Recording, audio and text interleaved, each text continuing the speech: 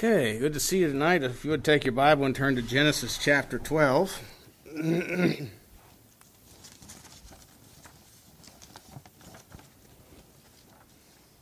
want to make sure I read every word.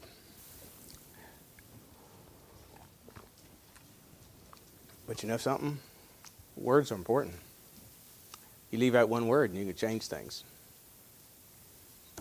That's what all these modern versions have done. Leave out a word here, add a word there, and it changes things. For example, John 7, I think it's John 7, Jesus' brethren said to him, "Go up to the feast." And he said, "I go not up yet." The New International Version takes out the word "yet." And then it says, the next verse, "Then went he up to the feast, but not openly." So if you take out the word "yet," what do you make Jesus? Changes some things, doesn't it? Anyway, words are important. Words have meaning, with our woke culture. And I was watching a video, an interview of a guy interviewing. He was a kind of an apologist. He was interviewing different people on the streets asking them about different woke ideas, and he said, so basically, words don't mean anything. And that's kind of what it is, Anyway, how do I get into all that? Genesis chapter 12, verses 4 and 5. So Abram departed as the Lord had spoken unto him, and Lot went with him. And Abram was 70 and 5 years old when he departed out of Haran. And Abram took Sarah his wife, and Lot his brother's son, and all their substance they had gathered, and the souls that they had gotten in Haran, and they went forth to go into the land of Canaan, and in the land of Canaan they came. So tonight we're going to be looking at Lot. I titled this Lot, Living for the Present. Living for the Present. Let's pray. Heavenly Father, we do thank you again for your word. We thank you for the privilege we have to be assembled together to sing praises under thy name, to worship you. I pray that our worship be pleasing to thee tonight. Let's look at the word of God and consider this man, Lot. I pray that you should help us to receive instruction and help, and that you might be glorified. We pray in Jesus' name. Amen. One commentator said this, quote, Lot seems to be a representative man. Perhaps there's no Bible figure who represents so many men of today as Lot of Sodom. Where you can find one Abraham, one Daniel, or one Joshua, you'll find 1,000 Lots. Unquote. Lot started out well, but he acquired riches, and with his wealth came trouble. He had a good start. Lot was the nephew of Abraham. Now, this is not a message against wealth, because Abraham had wealth. It's what you do with it. But Lot was a nephew of Abraham, the one referred to in the Bible as the friend of God, the one whom God spoke to face, appeared to. In Genesis chapter 18, it says, the Lord appeared to Abraham and says, shall I hide from Abraham that thing which I do? Kind of reminds me of Genesis 25, verse 14, where it says, the secret of the Lord is with them that fear him. The secret of the Lord is with them that fear him. In other words, if you want to understand and know God and know his will for your life, you have to fear him. This was Abraham. So Lot was his nephew. And I want to notice three main things, and then I have some subpoints tonight. First of all, he had opportunity for a faithful life. He had the witness of the faith of Abraham. In Genesis 12, here in verses 1 through 4, it says, Now the Lord had said unto Abram, Get thee out of thy country, and from thy kindred, from thy father's house, unto a land that I will show thee. And I will make of thee a great nation, and I will bless thee, and make thy name great, and thou shalt be a blessing. And I will bless them that bless thee, and curse him that curseth thee. And in thee shall all the families of the earth be blessed. So Abram departed as the Lord had spoken unto him, and Lot went with him. And Abram was 70 and 5 years old when he departed out of Haran. So here it says, again, the Lord had said, Get thee out of thy country, and from thy father's house. So leave home, leave what you know, and go to a land I will show you. He didn't say, you leave North Carolina and you move to Oregon. Or California. Lord help me if it happens. But, he didn't say anything like that. He said, you leave your land of your father and mother, and you go to a land that I will show thee. And Hebrews 11 tells us very clearly that Abraham, it says in verse 8, Hebrews 11, by faith Abraham, when he was called to go out into a place which he should after receive for inheritance, obeyed. He went out not knowing whither he went. In other words, he didn't know where he was going to end up. What did Jesus say in Matthew chapter 6? Sufficient to the day is the evil thereof. See, we so often we want to come to God and we think God should reveal to us how everything's going to work out for all life. You know it doesn't work that way. It doesn't work that way. God says, you trust me, you obey me for today, and I'll take care of tomorrow when tomorrow gets here. But you trust me for today, and tomorrow will take care of itself. This is what faith is. This is what faith is. And so, Lot, in fact, just a little bit of background of Lot. Of course, he's a nephew, but his father has died before. If you go back to chapter 11, in verse 27, it says, these are the generations of Terah. Terah begot Abram, Nahor, and Haran begot Lot, and Haran died before his father in Terah in the land of his nativity in Ur of the Chaldees. So Lot's father is dead. So from what I see here, what I can gather is Abraham kind of took Lot under his wing and became his head, his guardian, his father figure. And when he was called to go out and leave the country of his kindred, which was a land of idolatry, we learn that in the book of Ezekiel. Ur of the Chaldees is Babylonian area. And so when he was commanded to leave that, he took Lot with him.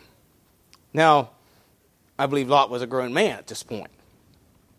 So, he had the opportunity of a faithful witness, the life of Abraham, and saw the life or the faith of Abraham. He also, by the way, he also would have been witness to the frailty of Abraham and its fruit.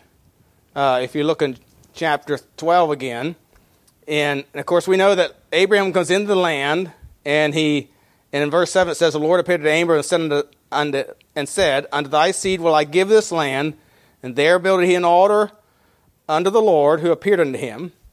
And then in verse 10 it says, and there was a famine in the land. So he comes into the land, and God says, this is the land. This is it. This is the land I'm going to give you. So he builds an altar, and he worships the Lord.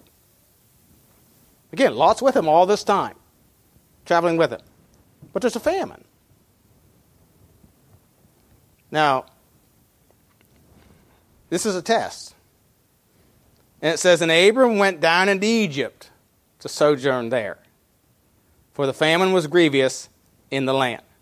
So rather than say, it's sort of like in the book of Ruth, you have Elimelech and Naomi and I was going to say Hophni and Phinehas, but it's not Hophni and Phinehas.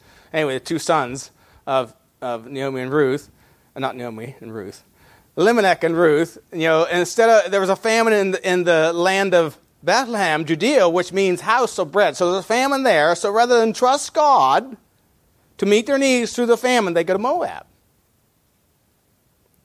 which was clearly commanded by God not to do. And so this is a test. So we see here the frailty or the weakness of Abraham. And by the way, every person has one, or more than one. Every person has weaknesses. And you can do one or two things with that. You can either realize that every man has weaknesses and realize your own. Or you can look at it and use it as an excuse to not embrace the truth that they adhere to. He also was witness to the power of God. And I'm not sure I have the right chapter here. Verse 17. I'm sorry. Drop down to verse 17. I was thinking, can't even read my own notes. And I did type them. It's not handwritten, by the way. So, anyway, he also was witness to the power of God. Chapter 12, verse 17. So he goes down, he's in Egypt, and the Lord plagued Pharaoh in his house with great plagues because of Sarah, Abraham's wife. So, we know the story. Abraham goes down into Egypt. Sarah is a beautiful woman. And Abraham says to Sarah, say that thou art my sister. She was a half-sister. This wasn't forbidden. By the way, you could say, well, that was wrong. No, this wasn't forbidden until the law. God didn't make any laws concerning intermarriage, and the gene pool was a lot, different back then anyway. But anyway, there was no laws concerning that until the law was given. But so anyway, she was a half-sister. She was the daughter of the same father, I believe it was. Anyway, so he says, you say you're my sister, so it'll be well with me. He's worried about his own skin. There's the weakness. And so she does. So Pharaoh, she's spoken of to Pharaoh because she's very fair, very beautiful. She's a very beautiful woman. And Pharaoh takes her into his house. And then it says, in verse 17, and the Lord plagued Pharaoh in his house with great plagues because of Sarai, Abram's wife. And Pharaoh called Abram and said, what is this thou hast done unto me? Why dost thou not tell me that she was thy wife? Why sayest thou, she is my sister? For I might have taken her to me to wife. Now therefore, behold, thy wife, take her and go thy way. And Pharaoh commanded his men concerning him, and they sent him away, and his wife, and all that he had. So he's witness to this. Here's a demonstration of God's power. He's intervening on behalf of his servant. So you see here the actions of a sovereign God on behalf of his servant Abraham. God made promises to Abraham, promises that God would fulfill. And we see that in verses 1 through 3. And it included a promised seed, which would be Isaac of Sarah. Well, that's being threatened here. And God intervenes. So it included a promised seed, which would be Isaac, chapter 12, verse 3. I'll bless them that bless thee. He expands on that in chapter 17, verses 18 to 21, where it clearly says, in Isaac shall thy seed be called. And of course, and by the way, this was even before Hagar was in the picture, because he got Hagar in Egypt. And of course, he also promised him land for his descendants. Now, you could maybe raise the question, well, did Lot know all about this? I imagine he did. Abraham probably communed about the promises of God to himself. And so he's seen all this. 2 Chronicles 16:9 says, for the eyes of the Lord run to and fro throughout the whole earth, to show himself strong on behalf of them whose heart is perfect toward him. And of course, this was spoken to Asa.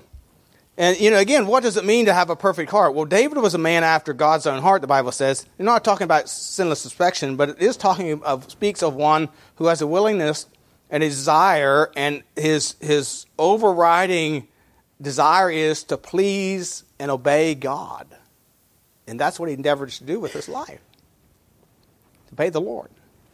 So, Lot would have had opportunity, witness of a faithful life of Abraham. But secondly, he was overcome with the wealth of Egypt. Now in chapter 13, verses 1 through 4, it says, and Abram went up out of Egypt, he and his wife, and all that he had, and Lot with him into the south. Abraham was very rich in cattle and silver and in gold. He went on his journeys from the south, even to Bethel, unto the place where his tent had been at the beginning, between Bethel and Hai. Here's evidence of a man after God's own heart. He may fail and sin, but he'll turn around and go right back to God. The Bible says a just man falleth down 7 times and rises up again. David failed God, but he would come back to God. Saul failed God. Saul didn't come back to God. But David did. And Abraham did. So here he is. They have much riches. And then in verse I want to notice several things about this. So he was overcome. I believe he was overcome with the wealth of Egypt. And I want to notice several things here, and I might be stretching this a little bit, some of you might think, but this is the things that I saw here. First of all, Lot was satisfied as a liability to Abraham. In other words, he was willing to feed off of Abraham. Look at verses 5 through 7. And Lot also, which went with Abram, had flocks and herds and tents. And the land was not able to bear them, that they might dwell together, for their substance was great, so they could not dwell together. And there was a strife between the herdmen of Abram's cattle and the herdmen of Lot's cattle, and the Canaanite and Perizzite dwelled then in the land. So Lot stayed and reaped the blessings of Abraham as long as he could, and did not take the initiative. We're not talking about a 15-year-old or an 18-year-old. We're talking about a grown man here who's got flocks, herds, and tents. So he's got servants. He's got employees. He's got a family. You would think this is somebody that'd be on his own. But you know what? He's still hanging around and working with, with Abraham. It's kind of like several years ago, you remember some of you read about the guy that was 40 years old, was still living in his parents' basement, didn't have a job, and they finally got a court order to expel him. And he was upset. That's a liability. He's just a liability. That's all he was. And so Lot stayed around until there came a conflict which made the change necessary, made a break necessary, made a change necessary. Are you an asset or a liability? He had possessions as well, but yet he's staying around. He's satisfied to stay with Abraham and reap the blessings of Abraham as long as he could. In any given situation, whether it's home, work, church, whatever, do you contribute, or are you just there to enjoy the benefits of what everyone else does?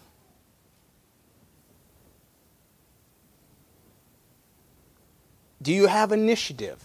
You know what separates regular employees from good employees? The good employees don't just do what's required of them. If they say something else that needs done, they will offer their help or just do it. They go above and beyond. They're an asset. In other words, they bring benefits to those they're working for or serving. They just don't require a paycheck, and that's it. Do you participate in work that benefits others when you're given the opportunity? Or do you only work when it benefits you?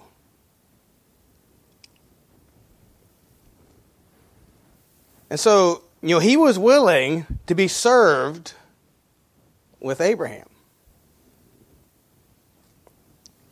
Secondly, Lot chose that which pleased himself. Now, in verses 8 through 11, it says, and Abraham said unto Lot, so there's a conflict. Abraham said unto Lot, let there be no strife, I pray thee, between me and thee, and between my herdmen and thy herdmen, for we be brethren. It's not the whole land before thee. Separate thyself, I pray thee, from me. And if thou wilt take the left hand, then I will go to the right. Or if thou depart to the right hand, then I will go to the left. And Lot lifted up his eyes and beheld all the plain of Jordan, that it was well watered everywhere, before the Lord destroyed Sodom and Gomorrah, even as the garden of the Lord, like the land here's the interesting thing, like the land of Egypt. And as thou comest unto Zoar, then Lot chose him all the plain of Jordan, and Lot journeyed east, and they separated themselves the one from the other. Now, so he chose that which pleased him. And now what do you think should be kind of obvious? Here's the father figure. He's not really his father, but he's his earthly father figure, you might say. And so he says, look, we shouldn't be fighting amongst us. We should separate. We should divide. And you have your land, and I have mine, and so on. So and Abraham, being a gentleman, offers him first choice.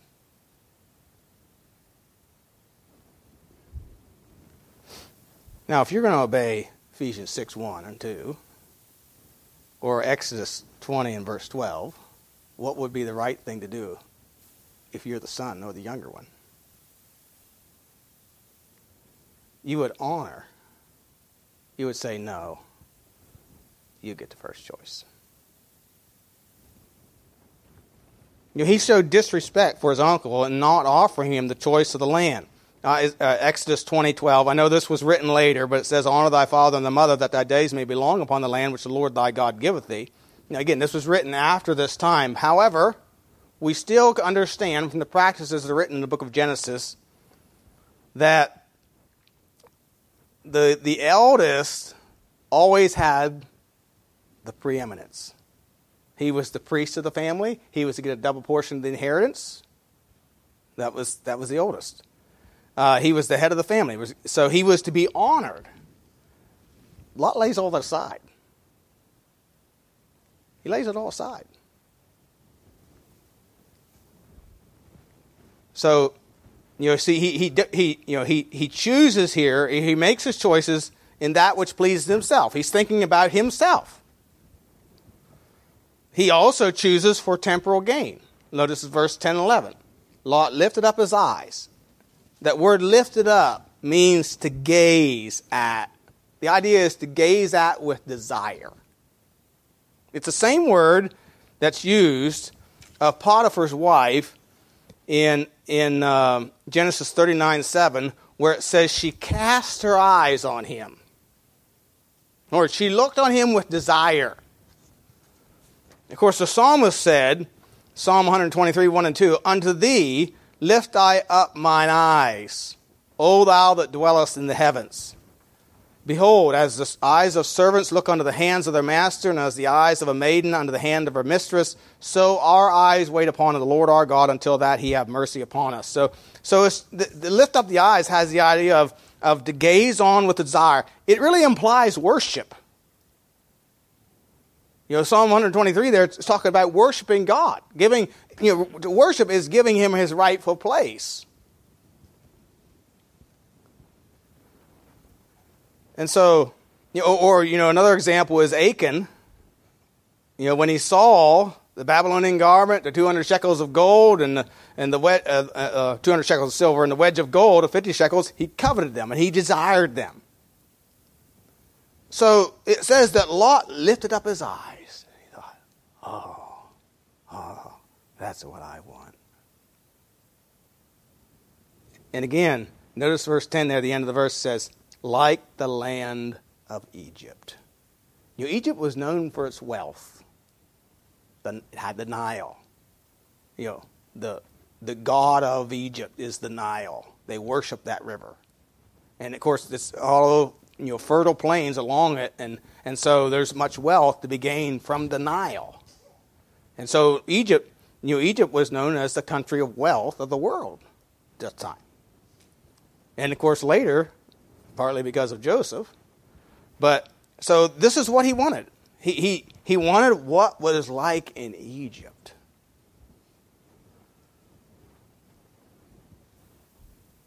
So he chose for temporal gain, and he separated himself from Abraham. Or you might say it this way, he separated himself from godly fellowship. Look at verses 12 and 14, 12 through 14. And Abram dwelled in the land of Canaan, and Lot dwelled in the cities of the plain, and pitched his tent toward Sodom. The men of Sodom were wicked and sinners before the Lord exceedingly.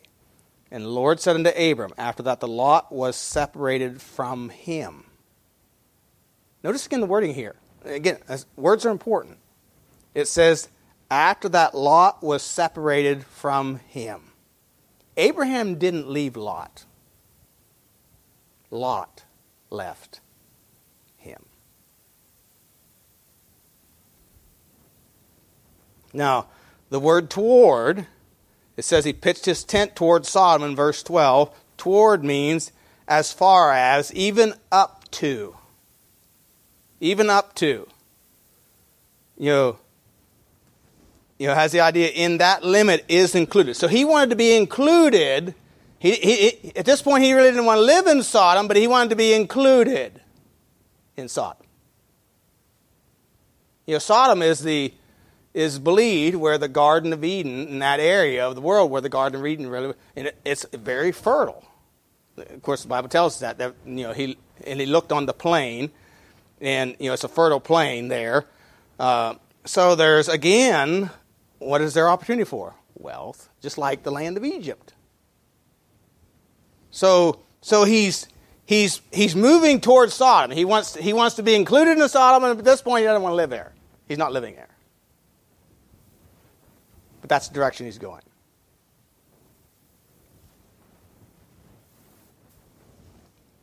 Now the word separated in verse 14, it means to divide, to separate one from another, loss of friendship. Or you might say loss of fellowship. Kind of idea of to part between. Genesis 2:10 says the river went out of Eden to water the garden. From thence it was parted and became into four heads. So it went different directions. And this is what Lot does. He's going in a different direction. He's leaving Abraham because he wants to go in a different direction than Abraham. Abraham lived in the hill country. His livelihood was dependent upon the rains and springs and things like that, where, the plain where Lot's going is well watered everywhere. And that's what he wants. Even though Sodom is right there. So this was a choice of seeking, business, counsel, friendship with the people of Sodom for the purpose of benefit of material gain. So he was willing to compromise biblical convictions for temporal gain. This wasn't a matter of just doing business. I'm sure that Abraham had to sell his goods somewhere. He sold them to the people of the world. There's nothing wrong with doing business with people of the world. But this isn't what Lot was satisfied with. In fact, we're going to see, where is he in chapter 19? Look at chapter 19, verse 1. It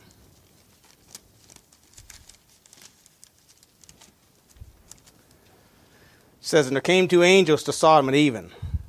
Lot sat in the gate of Sodom. So no longer has he just pitched his tent toward there. He's living there. He's a ruler in Sodom. That's where the city rulers met, was in the gate of the city. So he's become, or trying to become, some influential person in this wicked. And the Bible says that there were wicked sinners there.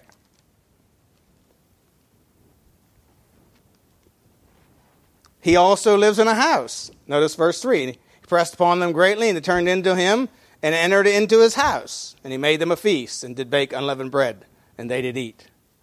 He was speaking about the angels. These are all symbolic of his wealth, his power, prestige. Where was Abraham? He's still living in a tent. Oh, he's wealthy. He's got flocks and herds and men servants and women servants. He's got all the things that he needs and more. He's a wealthy man. God has prospered him, but he's still living in a tent. He was content. to not have, with what he had, what God had given him, and not seeking to continually increase his wealth by compromising and living in this wicked place.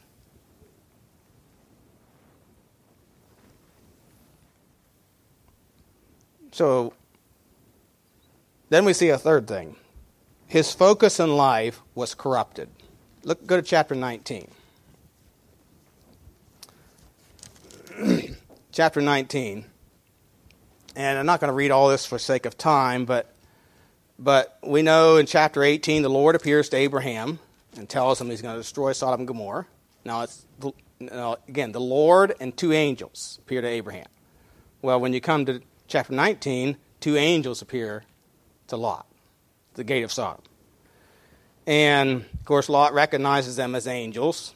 So he has some spiritual discernment that the others don't have in Sodom, obviously. However, if you notice what his concern is.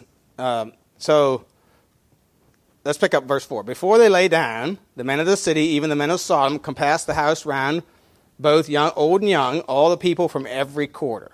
And they called unto Lot and said unto him, Where are the men which came into thee this night? Bring them out unto us, that we may know them.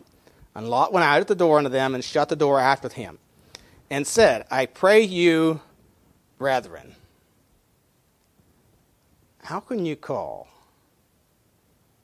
these wicked men brethren? Do not so wickedly. Behold, and how can you do this? Behold, now I have two daughters, which have not known a man. Let me, I pray thee, bring them out unto you. Do you to them as it is good in your eyes. Only unto these men do nothing, for therefore came they under the shadow of my roof.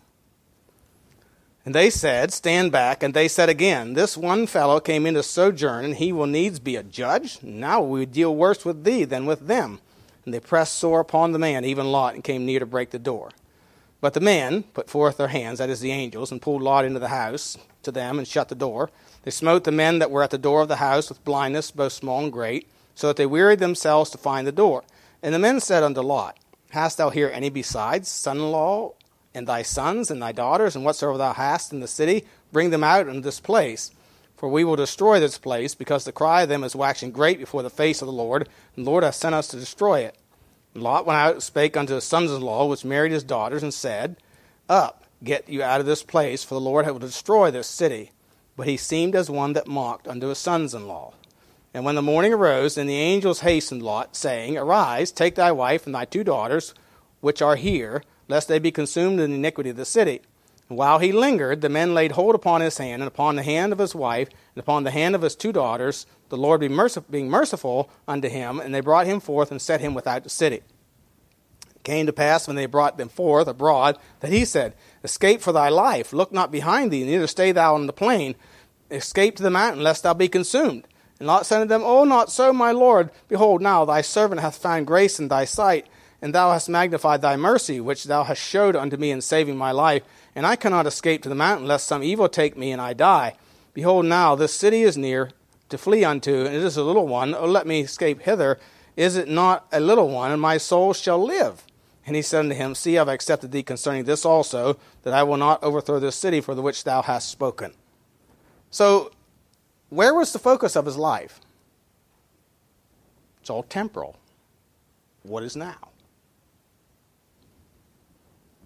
That had become the focus of his life from the time he left Abraham. Well, the seeds of it were already planted. The seeds of it were already growing. Where was his concern for the souls of Sodom? All he seems concerned about is that he is protected. He doesn't want to leave his possessions, and that he is taken care of. That's his concern. And the interesting thing is, it's obviously he's out of fellowship with God. The Lord does not appear to him. In Genesis chapter 18, verse 1, it says, And the Lord appeared unto him in the plains of Mamre, and he sat in the tent door in the heat of the day. And this is Abraham. And And it says, and he lifted up his eyes, and lo, 3 men stood by him. And when he saw them, he ran out to meet them from the tent, bowed down himself toward the ground, and said, my Lord. That word Lord is capitalized. So the Lord and 2 angels appeared to him. But when they come to Sodom, and it's only the 2 angels, the Lord doesn't appear to Lot. And again, these angels tell Lot what they're going to do at the city. And what is his response? Compare that with what Abraham's response was. You know what Abraham starts doing? He says, Lord, well, if there's 50 there, surely you wouldn't destroy it if there's 50 righteous in the city. You know what he starts doing? Interceding for the city of Sodom.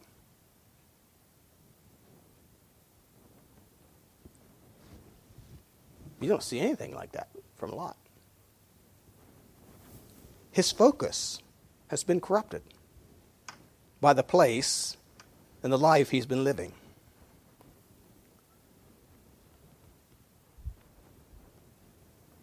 Then notice fourthly, Lot forsook the leading of and fellowship of God. And it goes all the way back to Genesis chapter 13. And verse 14 it says, and the Lord said unto Abram, after that Lot was separated from him,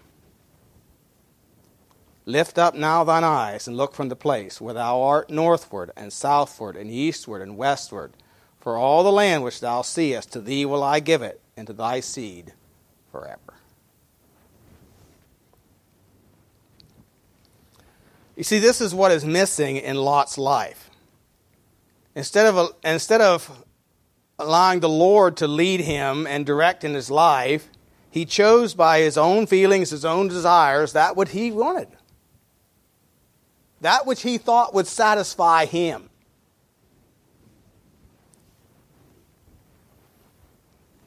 And the consequences were, number 1, he lost his power and protection of God.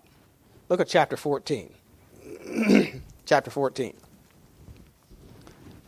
It says, and it came to pass in the days of Amraphel, king of Shinar, Arioch, king of Eliezer, Chedorlaomer, king of Elam, and Tidal, king of nations, that these made war with Bera, king of Sodom, with Bersha, king of Gomorrah, Shinab, king of Admah, and Shemeber, king of Zeboim, and the king of Bela, which is Zor. All these were joined together in the vale of Siddim, which is the Salt Sea. And again, I'll drop down to verse 11. It says, and they took all, so these kings come up and fight against Sodom and Gomorrah and some other places. And it says, and they took all the goods of Sodom and Gomorrah and all their victuals and went their way. So all their provisions, the food provisions, that's what victuals are, and went their way. And they took Abraham's brother's son, who dwelt in, here he is already, in Sodom, and his goods, and departed. And there came one that had escaped and told Abram the Hebrew, for he dwelt in the plain of Mamre, the Amorite, brother of Eshcol and brother of Anar. And these were confederate with Abram. And when Abram heard that his brother was taken captive, he armed his trained servants born in his own house, 318, and pursued them unto Dan. He divided himself against them, and he and his servants by night, and smote them, and pursued them unto Hobah, which is on the left hand of Damascus. And he brought back all the goods, and also brought again his brother Lot, and his goods, and the women also, and the people. So though Lot, was in league with all these people of the world, and you thought he had everything, wealth, power, prestige, he's defenseless. And it's the guy that's out there that's separated from that, who arms his servants, 318, that has power with God. You see, the philosophy of the world is, we need to all get together. I remember some years ago, we were visiting where some of you were last night, down here in Rollsville. just beyond the square. He was back in one of those back streets. And I knocked on the door, and here was a man who was a missionary for quite a few years, I think in Africa, I believe. And and he wanted to invite me to some prayer fellowship they were having. And it was kind of an ecumenical thing. And I said no, we wouldn't be interested in it. And he said, well, I've learned more and more over the years that we need to all get together, that there's power in numbers. And I said, well, I don't agree with that philosophy. I think there's power in being right with God. But he wasn't convinced. He was willing to bring in anybody and everyone. Doctrine didn't matter. It's just we need to all get together. That's what the world says. That's what religion says. But it was after Lot was separated from him that God said to Abraham, you look north, you look south, you look east, you look west. And all this land I'll give you. That was a promise.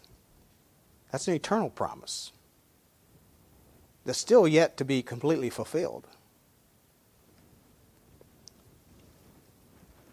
So he lost it. He lost everything that he had. Look at chapter 19. And verses 25 and through the end of the chapter. I'm not going to read all this again for sake of time, but verse 24 says, the Lord rained upon Sodom and Gomorrah brimstone and fire from the Lord out of heaven. He overthrew those cities and all the plain and all the inhabitants of the cities, all that plain. And he looked at and he thought, boy, I can make a lot of money and I can get rich and wealthy. And God burned it, just destroyed it. He overthrew those cities and all the plain and all the inhabitants of the cities and that which grew upon the ground. But his wife looked back from behind him, and she became a pillar of salt. And Abraham got up early in the morning to the place where he stood before the Lord, and looked toward Sodom and Gomorrah, and toward all the land of the plain. And behold, and lo, the smoke of the country went up as the smoke of a great furnace. And it came to pass, when God destroyed the cities of the plain, that God remembered Abraham and sent Lot. You see, God did, in a way, show respect to Abraham and bring in Lot out of the midst of the overthrow when he overthrew the cities in the plain. But he lost everything that he had. He lost his possessions. He lost his wife. He lost all his children and in-laws, except 2 daughters that weren't married. But they were lost. They were wicked and corrupted by the influence of Sodom. If you don't believe that, read the rest of the chapter. These were 2 girls who were very worldly wise. Committed incest with their father. And he lost his testimony.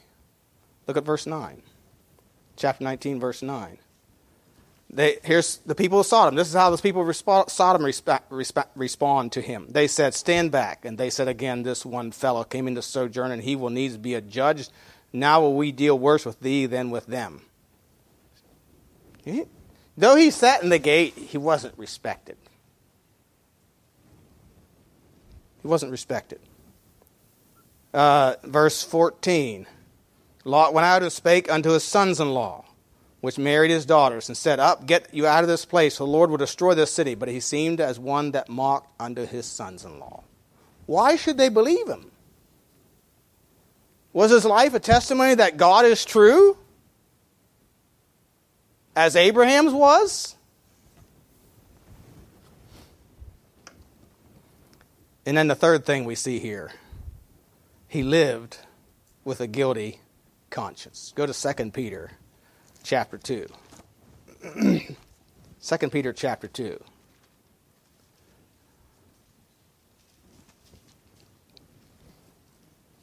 Verses 7 and 8.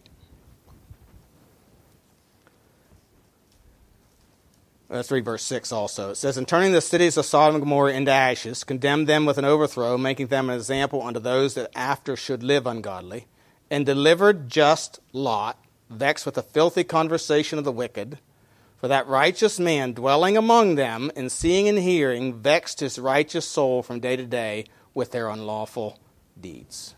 So 2 times he uses the word vexed. And the word vexed is to vex with grievous pains of body and of mind. It's to torment. Lot was a tormented person.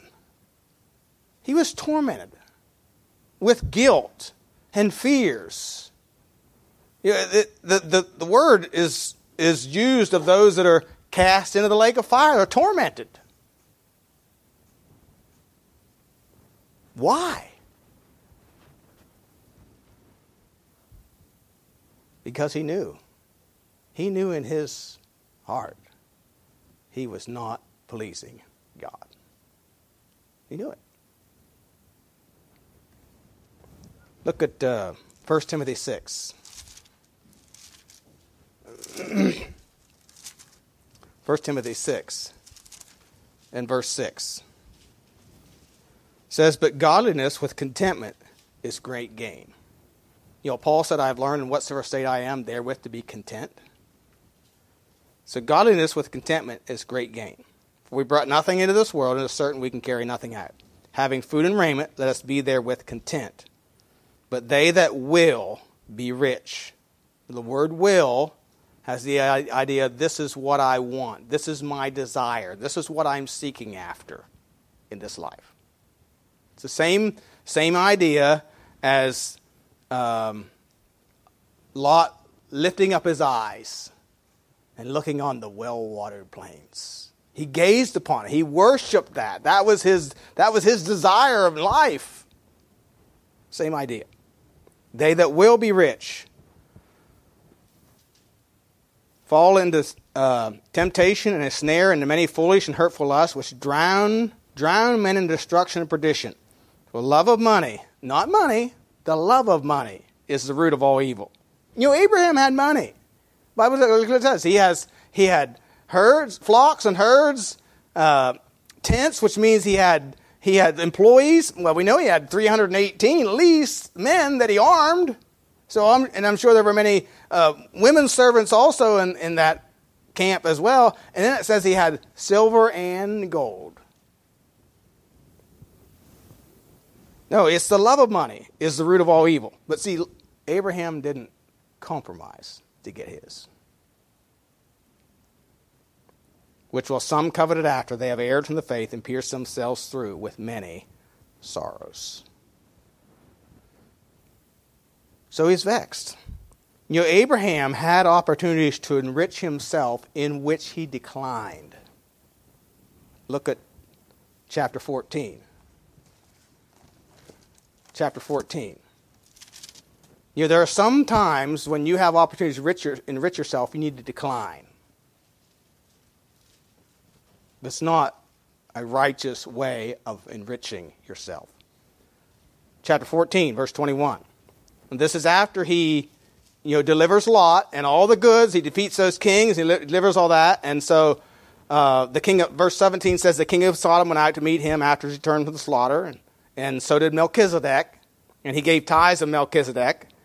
And then in verse 21 it says, "And the king of Sodom said unto Abram, Give me the persons and takes the goods to thyself." So he's saying to Abraham, look, the persons from Sodom, you give me those, but all the riches that came from Sodom that you brought back, you can have it as pay for your service.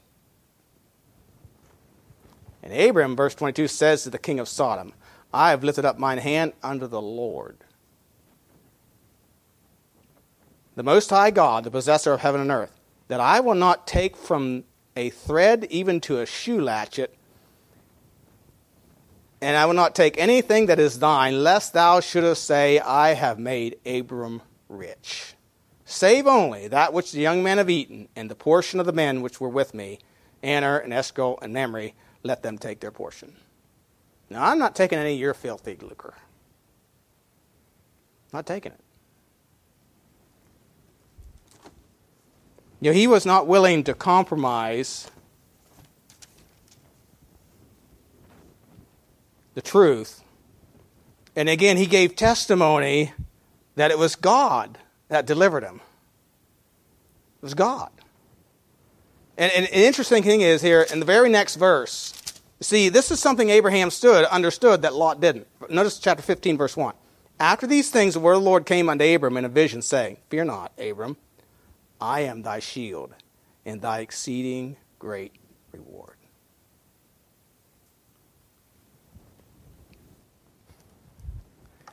See, Abraham, this Abraham understood by faith. He understood who the real rewarder is. Hebrews 11:6 says that he is the rewarder of them that diligently seek him. But that wasn't Lot. That was Abraham.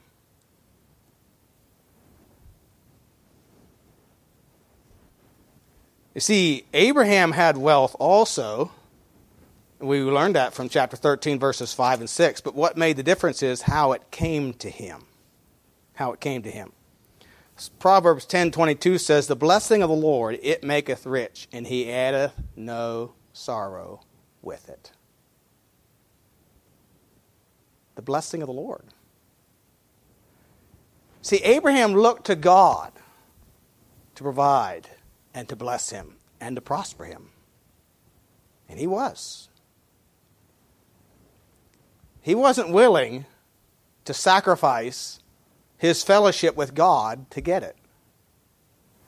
But Lot, on the other hand, sought the things of the world, the applause of men, the fellowship of men, and so on, to get what he had. And Lot pictures for us a Christian who fails to deny the flesh and lives for the present, lives to please himself, fails to yield to God and obey his word. And again, if we didn't have what the New Testament was written about Lot, I would say he's an unsaved man. Because that's how he lived. He lived like an unsaved man. But the Bible tells us that righteous man vexed his righteous soul. He had no fruit. All his families lost. Look at 1 Corinthians 3. And this is a picture of Lot. 1 Corinthians 3. I'm about finished. 1 Corinthians 3.